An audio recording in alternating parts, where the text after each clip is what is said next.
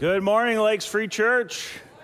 I want to welcome you to worship today. It's so great to see you. If we haven't met, my name is Jason Carlson. I'm the senior pastor here, and we're so glad that you've joined us for worship today. I want to say hello to those of you joining us online as well. Thank you so much for being with us. And today is going to be a great day as we come together to worship the Lord. It's hard to believe that we're already at the end of summer, and this is Labor Day weekend. But with that, while we're saying goodbye to summer here shortly, we are really excited for this fall season that's going to be starting up here at church. Lots of great things happening here in the coming weeks. Resuming our adult Bible fellowship groups, our student ministry, children's ministry. Lots of great ways to get involved and get connected. So we're super excited about that. We hope that you'll take advantage of those opportunities, joining us for worship and then participating in the wider life of the Lakes Free Church family. I want to remind you, next week we are moving our worship service times to 9 o'clock and 10:40, all right? So if you've been getting used to this 8:50 time slot, you're still welcome to come. You're just going to be here a little bit early, grab a cup of coffee and hang tight, but we're going to be officially starting at 9 o'clock next week. That's our new start time for the first hour, and then 10:40 will be the new start time for our second service. So again, keep that in mind for next week as we come back to our fall kickoff, back to life here at Lakes Free. All right, I'm going to invite you to stand. We're going to have some great worship here in a moment. And I stole your thunder, Chaz, I know. But we're going to have a word of prayer. And I just like all of us standing together as we unite our hearts together before the Lord. Let's pray. Heavenly Father, thank you so much for this morning. Thank you for the joy and privilege of being gathered together as your people. We just want to commit this day to you, Lord. We thank you for this holiday weekend and just the opportunity that it provides for us to have some rest and enjoyment with family and friends. But Lord, here on Sunday morning, we've come into your presence to give you thanks for being an awesome God, to give you praise for being a holy God, to sing your praises because you are a God of amazing grace. And so, Lord, we just pray that you will be honored and blessed and glorified now as we come to praise you. Thank you for this morning. Thank you for this day. We pray all this in Jesus' precious name. Amen.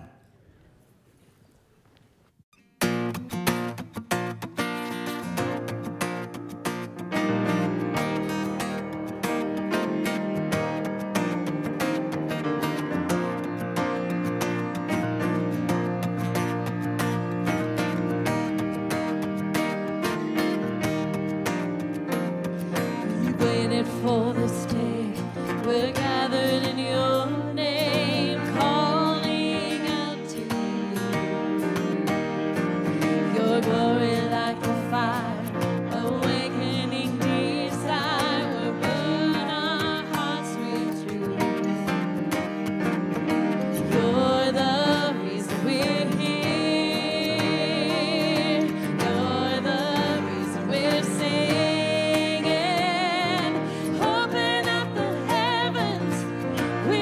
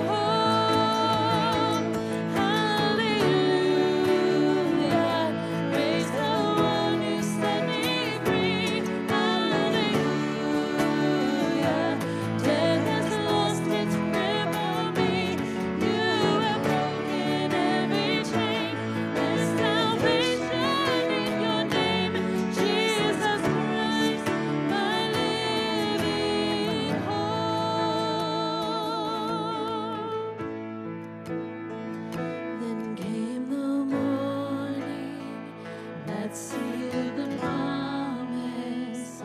Your very body began to breathe out of the silence. The roaring lion declared the grave has no claim on me. Hallelujah, praise the one who set me free. Hallelujah, death has lost its grip on me. You have broken every chain. There's salvation in your name, Jesus Christ, my living hope. Hallelujah, praise the one who set me free. Hallelujah, death has lost its grip on me. You have broken every chain. There's salvation in your name, Jesus Christ, my living hope.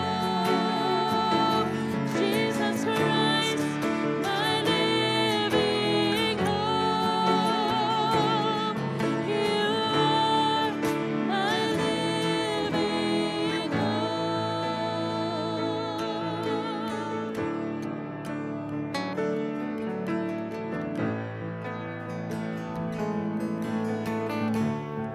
Amen. You may be seated.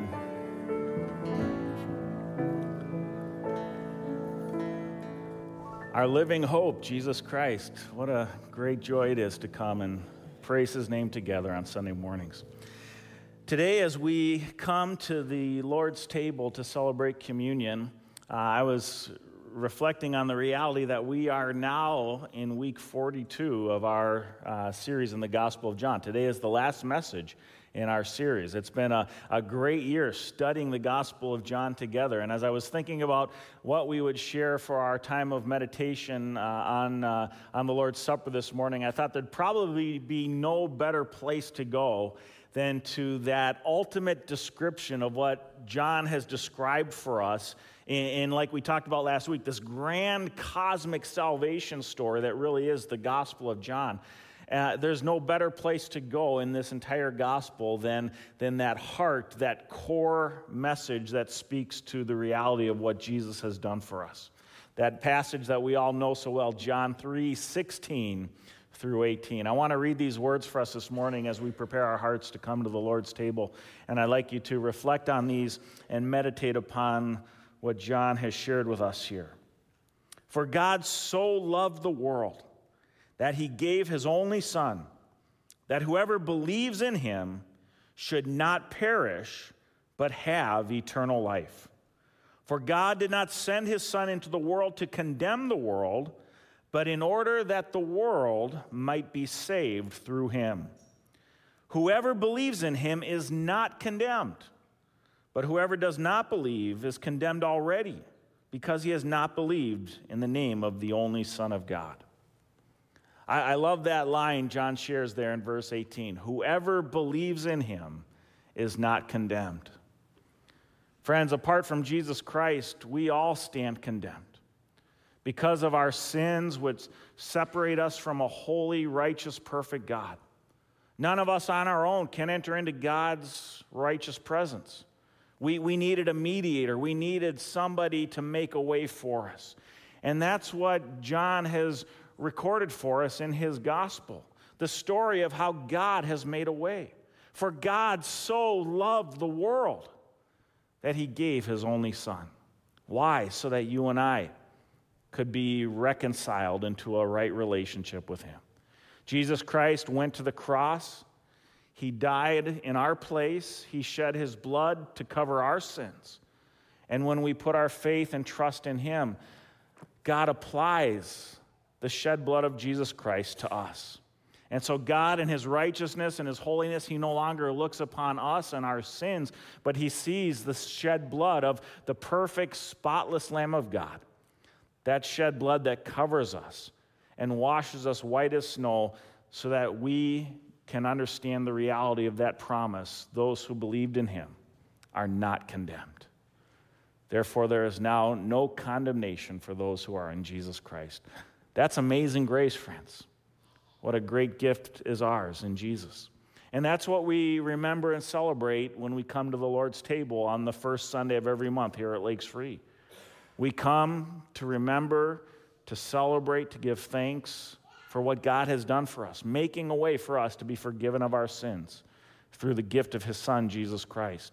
In a moment, you're going to take that cup that you were given as you walked in, and you're going to prepare the first element, the wafer. And the wafer reminds us of the body of Jesus Christ. Jesus Christ, who became a man, he took on flesh, he humbled himself, he left his glory in heaven so that we could know him, so that we could know God personally through him. We're going to tear open the second piece of that cup, the juice. And we're going to stare into that crimson juice as we prepare to drink. And we're reminded as we look at that crimson juice of the blood of Jesus. The blood of Jesus poured out for the forgiveness of our sins. And so, friends, I want you to spend a moment reflecting on these great truths this morning, meditating on these great truths this morning. I'm going to invite one of our elders, Jake Horn, to come up and pray for the elements for us. After Jake prays, our worship team is going to lead us in a time of reflection. And then I'm going to come up and lead us in taking the bread and the juice together. Let me just say this. If you're visiting here this morning and you too are a follower of Jesus Christ, we invite you to join us in taking communion. This meal is for all who have put their trust in Jesus. If you're here this morning and you're not sure about your faith, or you're still kind of searching or seeking or wondering about Jesus, let me just say we're so glad you're here. There's no better place for you to be. But we would ask you to refrain from joining us in this communion meal, because this is a special meal, a special celebration for those of us who have trusted in Jesus. No one around you will think any less of you, but again, we would ask you to refrain unless you have put your trust in Jesus as your Savior and Lord. So Jake, I'm going to invite you to pray for the elements this morning. Thank you. Let's pray. God, we come before you humbled today, humbled that you cared about us enough to send Jesus, send him in our place to pay the penalty that we deserved. Lord, we thank you for the body that was broken in our place, for the blood that was shed where ours should have been shed. God, we never could have paid that ourselves. We thank you and for the victory that we have because of it. And on Sunday here, we also think of the victory that you saw over the grave 3 days later. Jesus, we celebrate that, and we thank you that you've welcomed us into your family and that your blood has made a way for us. Amen.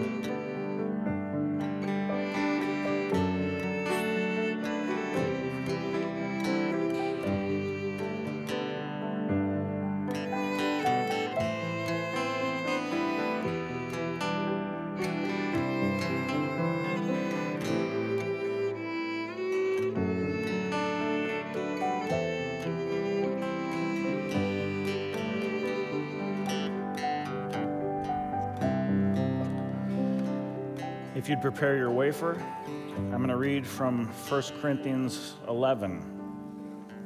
For I received from the Lord what I also delivered to you, that the Lord Jesus, on the night when he was betrayed, took bread.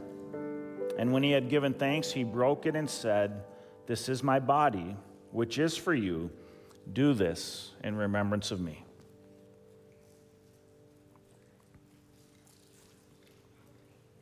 And now if you'd prepare your cup, please. In the same way, also he took the cup after supper, saying, "This cup is the new covenant in my blood.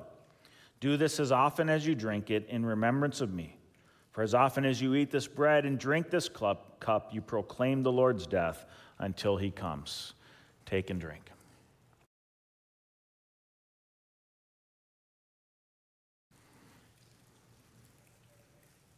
Amen. Well, I'm going to pray here in a moment for Pastor Stephen as he comes and brings our final message in the Gospel of John. Great passage today as we look at Jesus' final encounter with his disciple Peter. Before we pray for our message and our time in the Word this morning, I just want to share some exciting news with you. You might have seen this curious-looking family sitting here towards the front this morning. We are so excited this week. We welcome Pastor Barry Holst, our new executive pastor, to our Lakes Free team. He started on September 1st, this Wednesday, and Barry and his family are here with us this morning. So would you just please join me in giving them a warm welcome? And we're so glad you're here.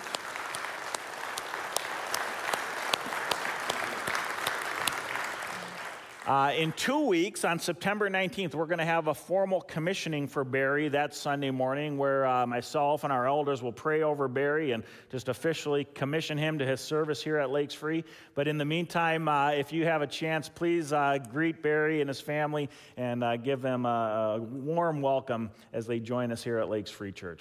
Well, let's pray and ask God's blessing over our message this morning and over Pastor Stephen as he comes to share the word with us. Heavenly Father, we thank you for this day. We thank you for the great privilege of coming into your presence to worship you. We thank you for the opportunity to gather around the Lord's table this morning and to be reminded of your amazing grace and the sacrifice of your Son, which forgives us of our sins. We thank you, Lord, for your faithfulness to us, your goodness to us, and all that we've seen in this grand cosmic salvation story that the Apostle John has provided for us in his gospel. We thank you, Lord, for the past 42 weeks as we've been able to dive deep into your word and get to know you more through the eyes and story and recollection of your Apostle John, who provided this eyewitness testimony for us so that we could know you, so that we could know why you came into this world, so that we could know the hope of new life found in you, Jesus.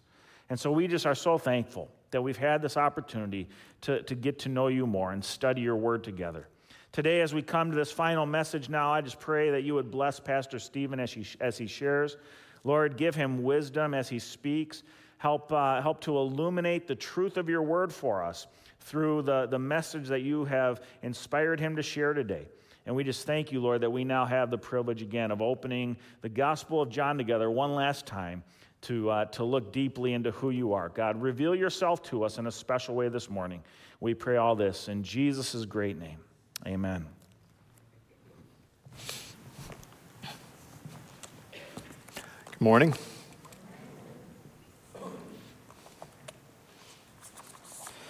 I was early on in my pastorate, previous church, and I got to be involved in doing premarital counseling, which was a neat thing. I honestly hadn't been married very long when I actually started doing premarital counseling, so it felt a little bit like the blind leading the blind.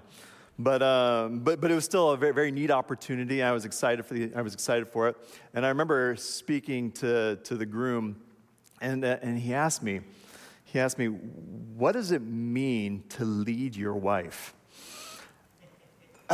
Thank you for the laughter. And I said, and I'm sure I spit out something, and it was wrong. And so then I went home and I asked my wife, what does it mean for me to lead you? And she very kindly and very sweetly responded, "Don't worry, I'll tell you when it's time."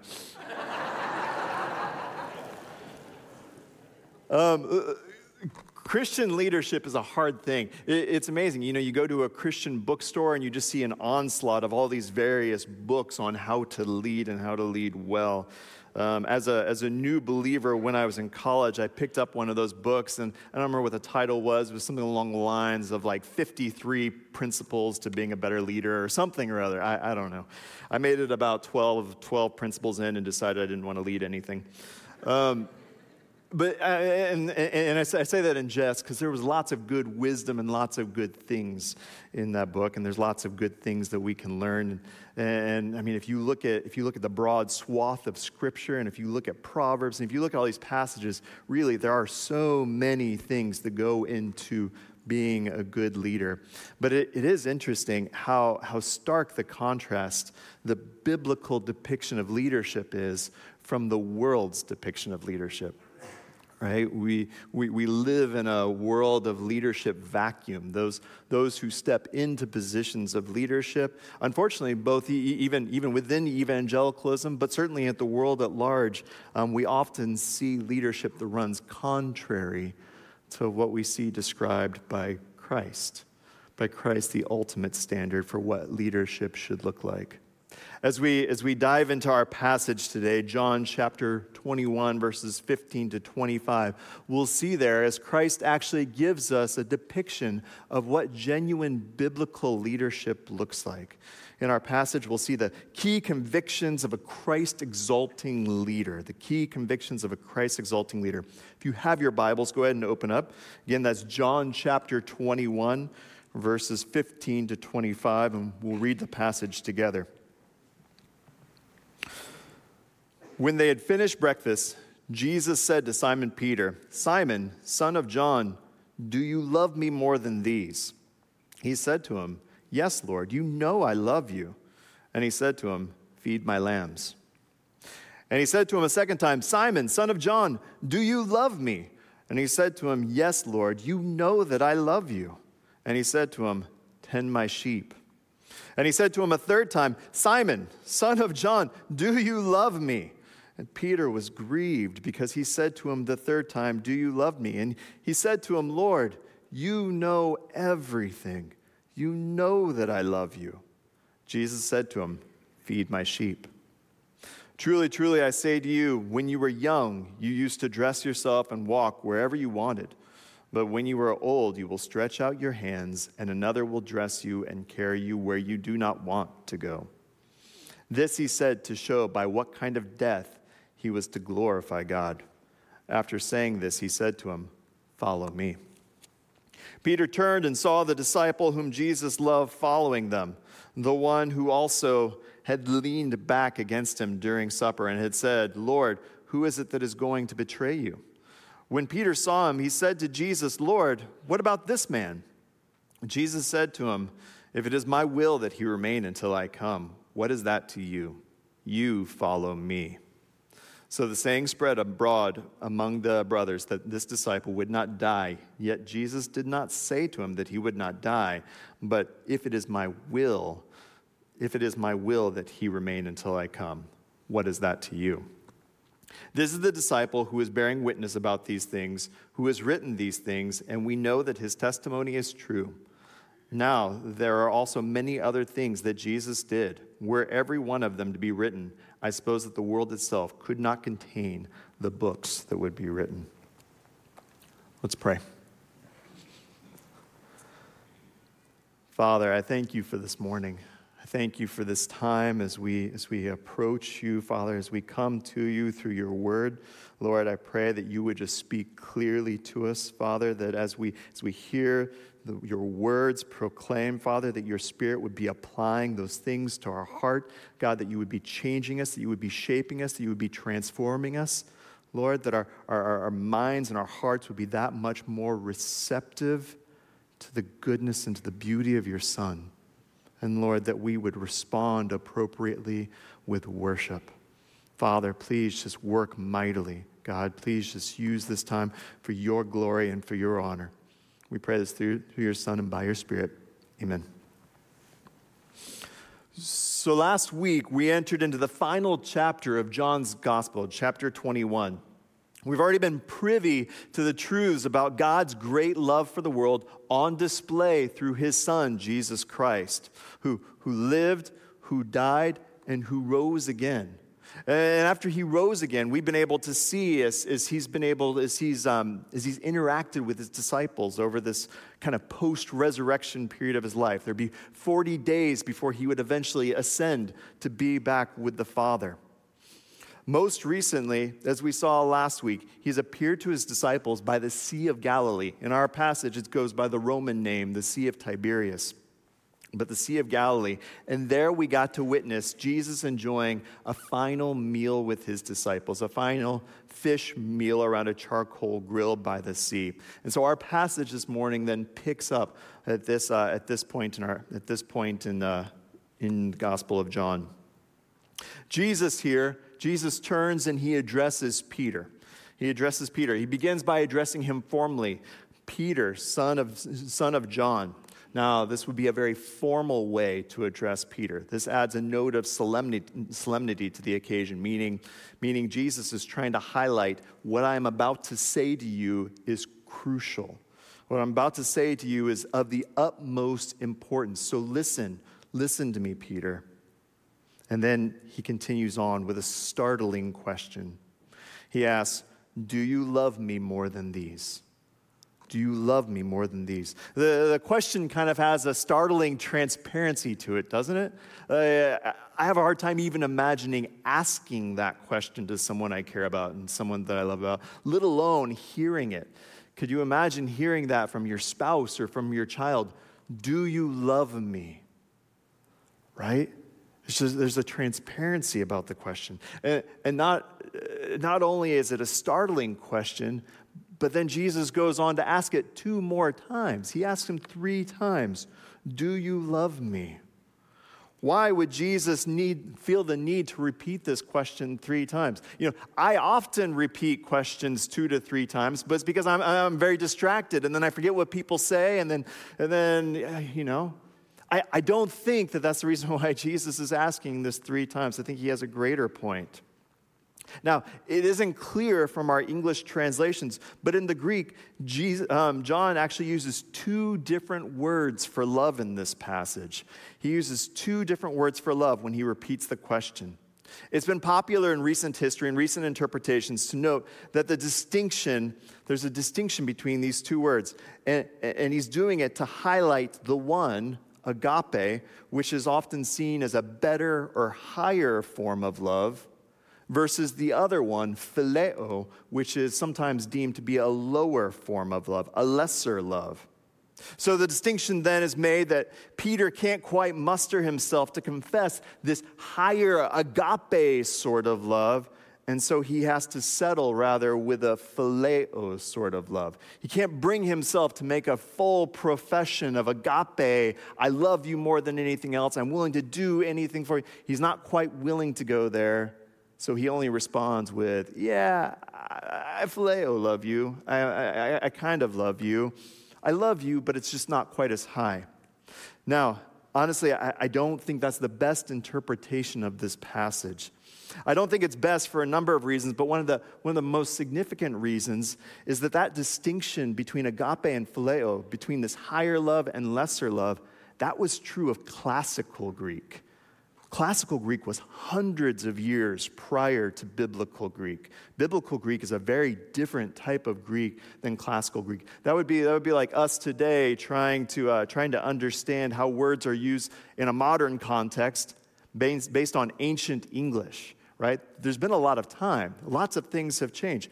For example, did you know that the word silly actually originally meant blessed? Silly actually meant blessed or very, very kind of righteous, right? Now, can you imagine using silly in a context like that today? Can you imagine using it that way? I mean, if I was to talk to Pastor Jason after his sermon last week, I wouldn't come up to him and say, Pastor Jason, that was a silly sermon, right? I think he would be offended, or at least I wouldn't say it to his face, right? So words change in their meaning over time. So for us to bring that same sort of love from classical Greek and import it into the biblical Greek is probably not the best reading for the passage. Well then, if that's the case, then what actually is happening here? Why is Jesus asking this 3 times? And why is he actually changing his language as he does ask this? Well, in terms of changing his language, it's actually very standard in the Gospel of John for Jesus to use various words at different times. It's just probably more due to literary purposes and just stylistic variation. Basically, it's just good Greek. Just like if you're writing a paper, you don't want to keep using the same word over and over and over again. It's also good English to use a variety of words. And we see that repeatedly throughout John. In fact, even in this passage alone, Jesus uses multiple words for sheep and multiple words for no. So again, this is not uncommon. We see it happening all over the place, which that explains the variation. But what about the 3 times? Why does Jesus ask him 3 times? Again, is this just some forgetfulness on his part? He can't remember how Peter keeps answering? Why does he ask him 3 times, do you love me? I think it's likely that this is probably alluding back to Peter's 3-fold denial of Jesus that we saw previously in the gospel. His 3-fold denial that we have seen previously in the gospel. Peter had boasted that he would go to the grave with Jesus way back earlier in the gospel. He had said, Jesus, no matter what happens to you, I'm going with you, even if it means I die. And Jesus responded in that context, Peter, you're going to deny me 3 times. Jesus prophesied about Peter's actions that were coming soon. And Peter just totally baffled, right? No, not a chance. I wouldn't deny you. Oh, you're going to do it 3 times. And then we get to chapter 18 of the Gospel of John. We get to that charcoal fire as Peter is out warming himself. And then we see the fulfillment of the prophecy that Jesus had given him. Indeed, Peter did deny him 3 times by a charcoal fire. And now, in the presence of a charcoal fire, Jesus asks him 3 times, do you love me? Do you really love me, Peter? Jesus wants to be Peter's highest priority. Peter has already proven that in the past, Jesus was not his highest priority. He prioritized other things when he denied Jesus. Peter denied him when it seemed the most crucial. And now Jesus is redirecting his gaze. Peter, I know that you failed me. Remember, this is the first significant interaction they've had since that time. Since that denial. This is the first significant interaction that they're having. Jesus' response, Peter, I know that you failed me, but we're not done yet. The story isn't over. Do you love me? Will you put me before everything else? Will you make me first? That's basically what Jesus is asking Peter here. Will I be the greatest priority in your life? It's always easy to claim great things, but it's difficult to know how we'll actually respond in the day of testing, right? We all know the expression, talk is cheap. And, well, Peter has been a talker, right? Jesus lets the full weight and significance of this love fall on Peter's shoulders. Everything else that Peter does will flow ultimately from this love and this devotion to Christ first and foremost. So the Christ-exalting leader then, the Christ-exalting leader of God is committed first and foremost to loving Christ and putting him before everything else. First and foremost, love of Christ. Jesus asked Peter, do you love me? Peter consistently responds, yes, even to the point of exasperation. Lord, you know everything. You know that I love you. Jesus goes on to give the consequence. All right, so if you really love me, Peter, if that's true, if you really love me with everything, if you're really making me first in everything, if I'm truly central to your heart and to your mind and to your soul and to your strength, then I have something for you. This is Peter's commission. These are the words that would ring in Peter's ears until the day of his death under the Neronian persecution in 30 some odd years from this point. These would continue to percolate on his mind. These would inform his ministry. This would inform his actions. This would inform his coming and his going. This would inform everything for Peter. This moment, right here, they would shape the rest of his life and his ministry. Just like just like Jesus repeated his question 3 times, he'll repeat his commission to Peter 3 times as well. Verse 15, feed my lambs. Verse 16, tend my sheep. Verse 17, feed my sheep. Feed my sheep, Peter. Christ is commissioning Peter to a role of a shepherd. Now, it's also interesting to note here, who's the head shepherd in this passage? Who's the true shepherd? It's not Peter. Whose sheep are they? They're Jesus' sheep. They're my sheep. Jesus is the head shepherd here. Jesus is only commissioning Peter to an under-shepherd sort of role. These actually are Jesus' sheep, which we've already seen in the gospel. Way back in John chapter 10, who is the good shepherd? Well, repeatedly, Jesus affirmed, I am the good shepherd. I am the one who takes care of the sheep. The sheep hear my voice and they follow me. And even well before that, David proclaimed in the Psalms, right? The Lord is my shepherd, I shall not want. Peter is only commissioned to a shepherd-like role here, but it's really the role of an under-shepherd. And that's important because they're not his sheep. They're not his sheep. He is not the one that's leading this. Jesus is the one who is leading this. Peter is only invited to be a participant in the task that the Father is accomplishing through the Son by the power of the Spirit at work in his people. Peter is invited to step in and to participate. And that's a joy-filled invitation to be able to be involved in something that, frankly, God doesn't need you for, but he's inviting him to partake anyways. The words feeding and tending here are nearly synonymous in Greek. Tending can be used just a little bit more broadly, though it can be used for feeding as well. Just as Jesus had literally nourished his disciples only in the previous paragraph around a fish breakfast, now Peter is invited to nourish the sheep, nourish God's people spiritually with an essential spiritual role. Jesus here doesn't expound on exactly what that means to feed them or what exactly he's nourishing them on, but I don't think there's any question for Peter because Jesus has been so faithful to teach the disciple over their years together. This is what it means to feed my sheep. There's no question about it. The sheep need to be led by the voice of the good shepherd.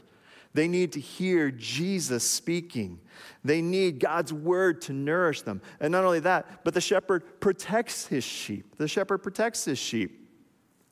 He steps in and he functions as a good shepherd in taking care of the sheep in case someone comes against them, in case there's danger, in case anything might happen, right? So the role of this under shepherd then is to communicate God's word and to protect the sheep. Now, again, as I've already said, this would go on to have a profound effect on Peter's ministry and life. In Acts chapter 2, Peter preaches the word of God, and what do we see? We see 3,000 people respond to it after Pentecost through preaching and through teaching. And what's the response of the church after that? In the wake of these 3,000 people coming to know Jesus, the response of the church is, we want to hear more Bible. They devoted themselves to the apostles' teaching and to the word. Acts chapter 6, when the apostles are overwhelmed by the physical, tangible needs of the growing church body, the apostles appointed deacons to step in for them to help so that Peter and the other apostles could be more focused on feeding the sheep and the ministry of the word and prayer. Over and over again, we see Peter committed to preaching and teaching God's word. Acts chapter 10, verses 40 to 42. This is in the midst of one of Peter's sermons. Beginning in verse 40, God raised him on the third day and made him appear to us, who ate and drank with him after he rose from the dead, and he commanded us to preach. Not only do we see Peter's profound commitment to a word-based ministry in his history and in his sermons, but also in his letters. 1 Peter chapter 2, verse 2, like newborn infants, long for the pure spiritual milk, that by it you may grow up into salvation. Long for the pure spiritual milk. Long for it. This is God's word.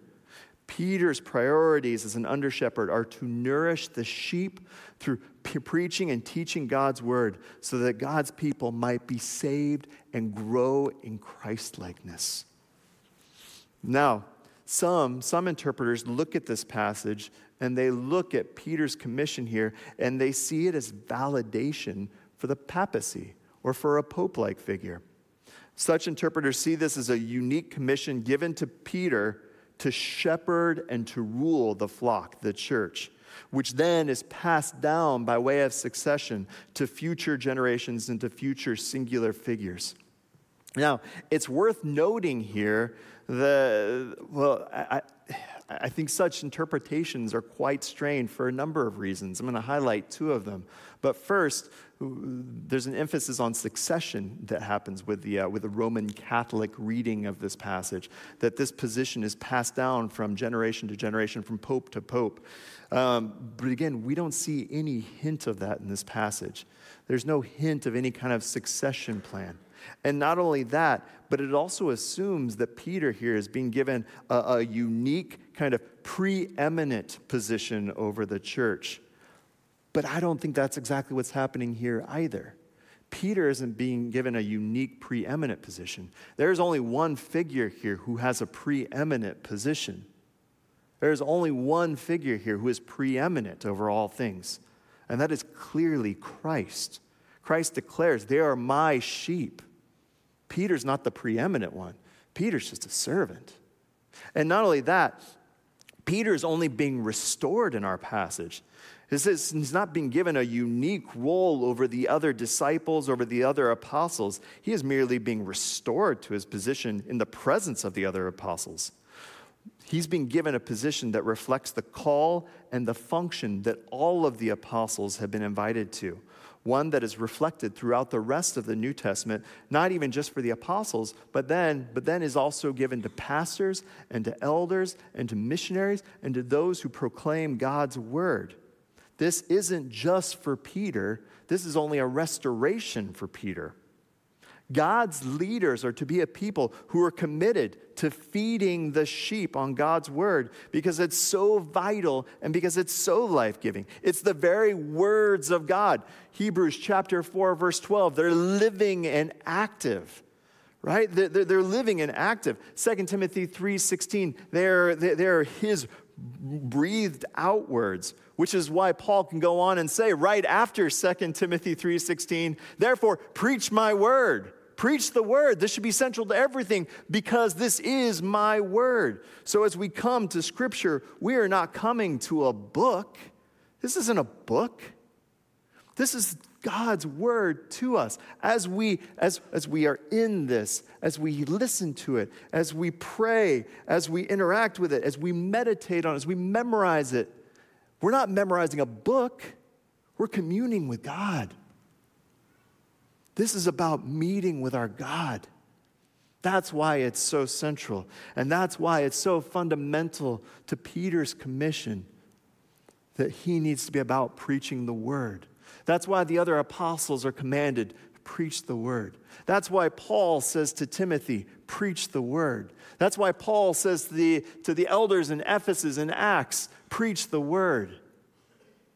Because it's so essential to communing with God. This is primarily about God. We need to be in God's word. We are feeders by nature.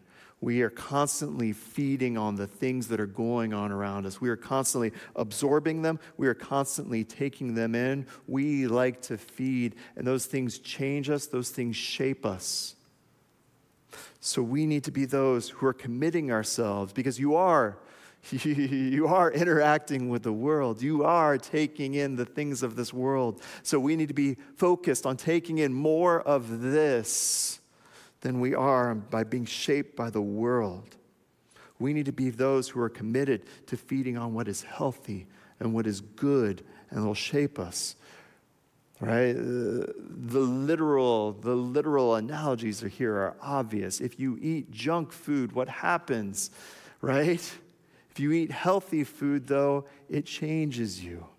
It changes you. It shapes you. It prepares you. It makes you stronger. It makes you sharper. It makes you faster. It makes you smarter. Right? God's word changes you as you are nourished on it.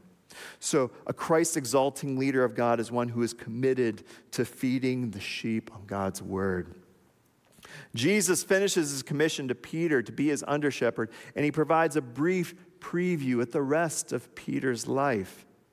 Peter confessed in chapter 13 that he would lay down his life, right? He would lay down his life for Jesus. And indeed, he will lay down his life for Jesus. Jesus prepares him in verse 18. When you are old, you will stretch out your hands, and another will dress you and carry you where you do not want to go. Jesus isn't simply describing here the normal course of aging, the normal course of the elderly. That's not what he's looking at here.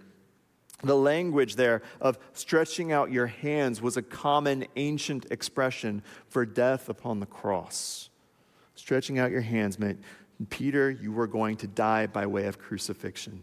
Peter didn't miss that interpretation. And in fact, verse 19, John comments on it, just in case we miss it, that this is referring to the sort of death by which Peter was going to die. It reveals both the manner and it reveals the purpose of Peter's death. The manner being death upon the cross, and the purpose of it ultimately for God's glory.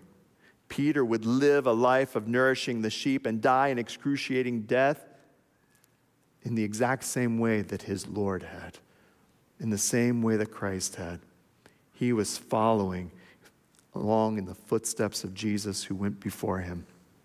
And Jesus, without missing a mark, he tells him this horrible, gruesome thing, and without missing a beat, Jesus declares, "Follow me. Follow me." Now, Jesus would be a horrible salesman, right? Right? This is going to be like the worst thing you can imagine. You're going to die an excruciating death, and you're just going to generally live a hard life. And he says, "Follow me." And Peter's like, "Sign me up for that. That sounds great." And not only that, but Peter, this is a man who had already rejected Jesus. He had already just recently rejected Jesus to save himself. And now is faced with the reality of where his course, where following Christ will ultimately lead him. Peter, distracted, he glances back to see John, the disciple consistently referred to in the Gospel of John as the disciple whom Jesus loved.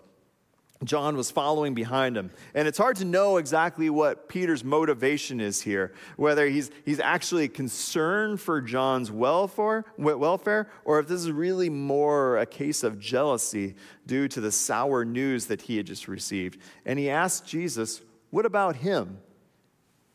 What about that guy? What about John? What's going to happen to him?" Jesus' response here is short and it's terse. "If it is my will that he remain until I come, what is that to you?" What is that to you? Follow me. Follow me. It kind of reminds me of, when you call your kids out for something, or one of your kids, and they're like, but what about so-and-so? Like, what about my sibling? Like, look what he did. Come on, are you serious? You're calling me out for this? Have you seen him, really? Like, it kind of reminds me of one of those moments. Jesus' emphasis here is that he is sovereign. What he wills will happen. What he desires will take place. He can preserve John's life indefinitely. That's not beyond him. That's not hard for him. That doesn't take any amount of effort on Jesus' part to preserve John's life. But what Jesus decides to do with John is of no consequence to Peter and to Peter's actions. Jesus recalibrates Peter's actions by reminding him, you follow me. You trust my will. You do what I say. You go where I lead you, and you know that I will take you, maybe in hard places, but therefore my Father's glory. And that's the most important. Regardless of what happens, that is the most significant thing. This is for God's glory. Jesus wants Peter to be committed in following him, even in the midst of what could be called a frowning providence. I get that expression, frowning providence. I like that. I get that expression from a hymn that was written in the 1700s by a hymn writer by the name of William Cowper. If you ever see it in print, it'll look like William Cowper, Cowper, but it's actually pronounced Cooper. William Cowper, and he wrote about it in his hymn, God Moves in a Mysterious Way. I just want to read some of the lyrics from it because it's amazing. It's just, I love it. Deep in unfathomable minds of never-failing skill, he fashions up his bright designs and works his sovereign will. He works his sovereign will in all situations at all times. Ye fearful saints, fresh courage take. The clouds that you much dread are big with mercy and will break in blessings on your head. So the saints are fearful because of the dark clouds that are evidently coming, that are obviously coming. It's easy to be overwhelmed by those. But with big mercy and blessings will break upon our head. Judge not the Lord by feeble sense, but trust him for his grace. Behind a frowning providence, he hides a smiling face. Though times are hard, though times may not go the way that we want, we know that he is sovereign, meaning he is providentially in control of all things. And even though it might not go the way we like, and it might appear to be a frowning providence, behind that frowning providence is a smiling face, because he loves us and because he has promised us good, though that good doesn't always look the way that we want it to. He hides a smiling face. His purposes will ripen fast, unfolding every hour. The bud may have a bitter taste, but sweet will be the flower. Right? That's the Christian life.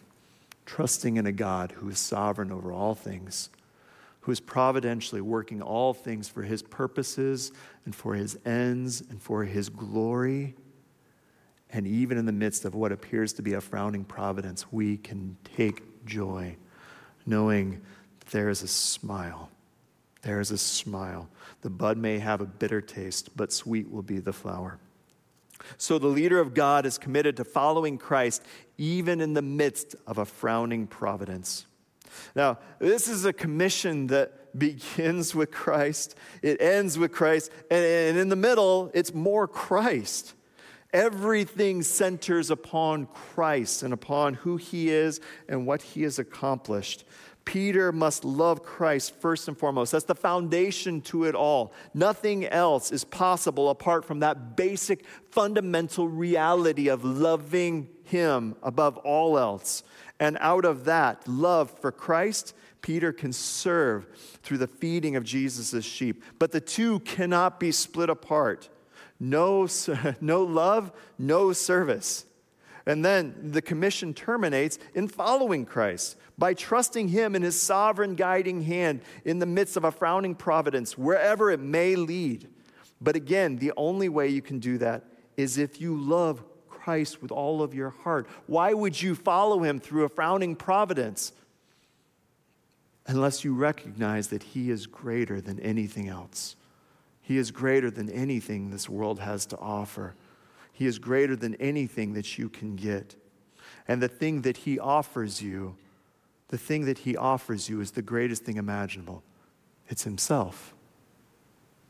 It's the greatest thing that we could ever possibly hope for.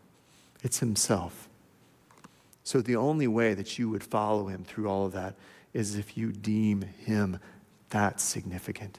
if you understand him to be that truly beautiful, if he is that delightful to you, that is the only way that you would walk through this. Christ restores Peter then with this commission, this great Peter commission, a call to the core convictions of Christ's exalting leadership. It's a commission that's modeled on Christ himself, but it's not a unique call. It's not a unique commission. It matches the same imperatives that Christ gave to the other apostles, and it matches what Paul gave to those he discipled, and it matched what he gave to those elders and to those pastors in the various churches that he went to. It's one, in fact, that's true for all of us in all of the various ministries that God has given to us. We are called first to love. We are called to put Christ first. It's amazing because it's so central, and yet we're so quick to neglect the fundamental. It's so easy to leave behind our first love, as we see of the church in Ephesus in the book of Revelation. So that leading and serving and following God comes out of our own strength and our own talents and our own personality and our own charisma. And we look to ourselves and we look to our strengths, but those aren't the things that Jesus wants most from us. He doesn't need your strengths. He doesn't need your talents. He doesn't need you to be charismatic. He doesn't need those things from you. He doesn't. He needs nothing from us. But what he delights in, what he wants from us, is those who are broken and in love with him. That's what he wants from us. It reminds me of in 1 Samuel, Israel rises up and declares, because they didn't have a king at that point in time, so they declare, we want to be like our neighbors. We look at our neighbors and things are going better for them, which is crazy. Things are going better for them, and we want a king like everyone else. And so all right, so we get a king. We get King Saul, which, if those of you familiar with your Old Testament history know that didn't actually work out very well. But the people saw him, and they saw he's taller, he's stronger, he's a big guy. He just looks like a king, right? He just looks like a king. He would be great as a king. He's got all of the physical attributes and everything else. He'll be amazing. And God rejects him. And instead, God embraces David. Why? Because he wants a king after his own heart. He doesn't want someone with all his talents and all the attributes and all the charisma. He wants someone who's after his own heart.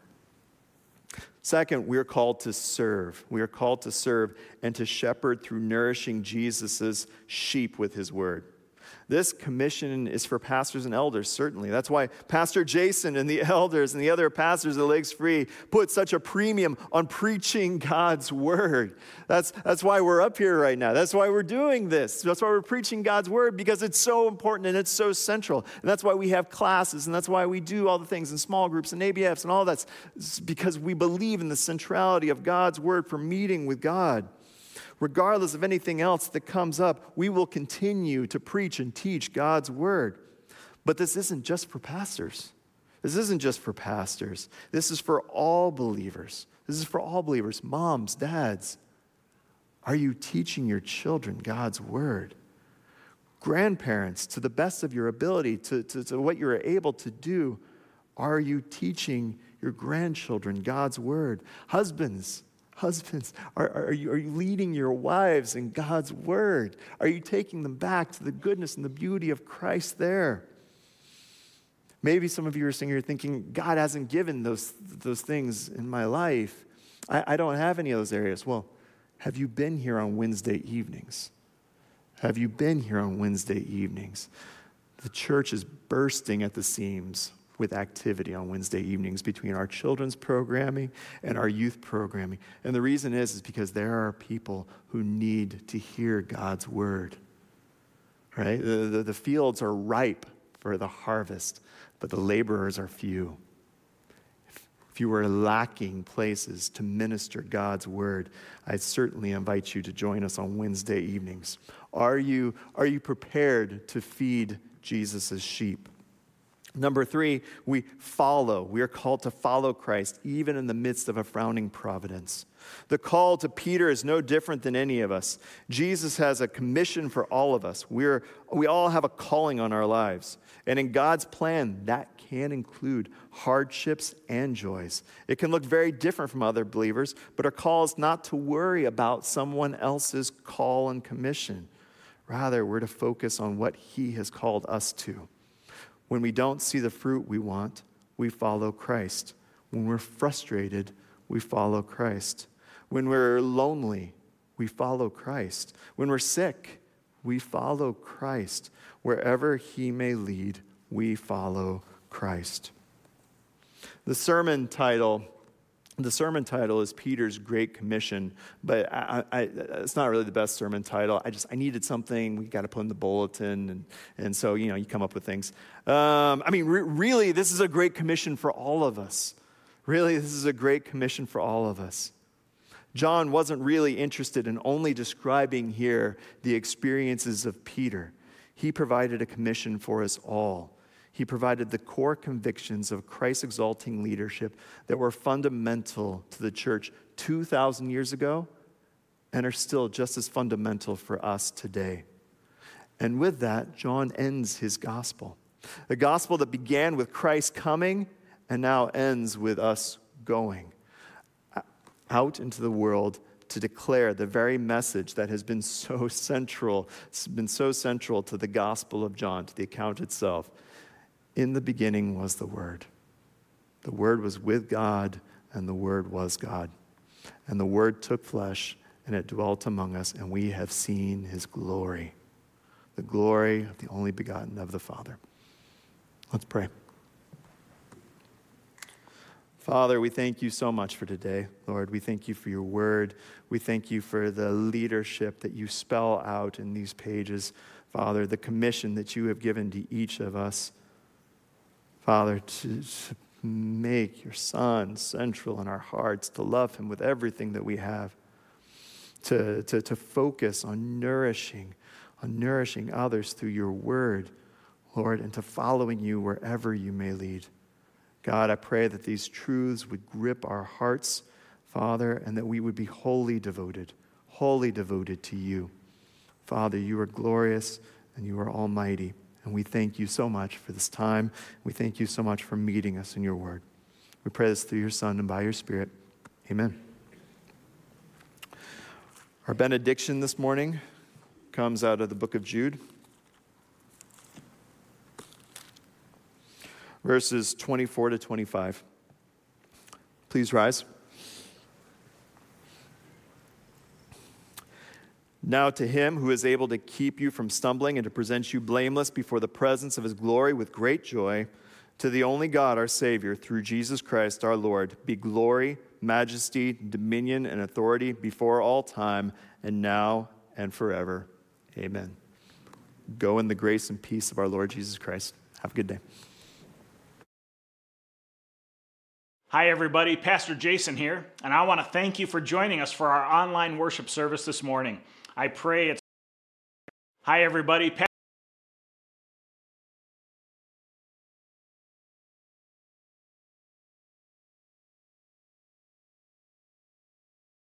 Pastor Jason here, and I want to thank you for joining us for our online worship service this morning. I pray it's been a blessing to you. I want to encourage you now to visit our church website, www.lakesfree.org.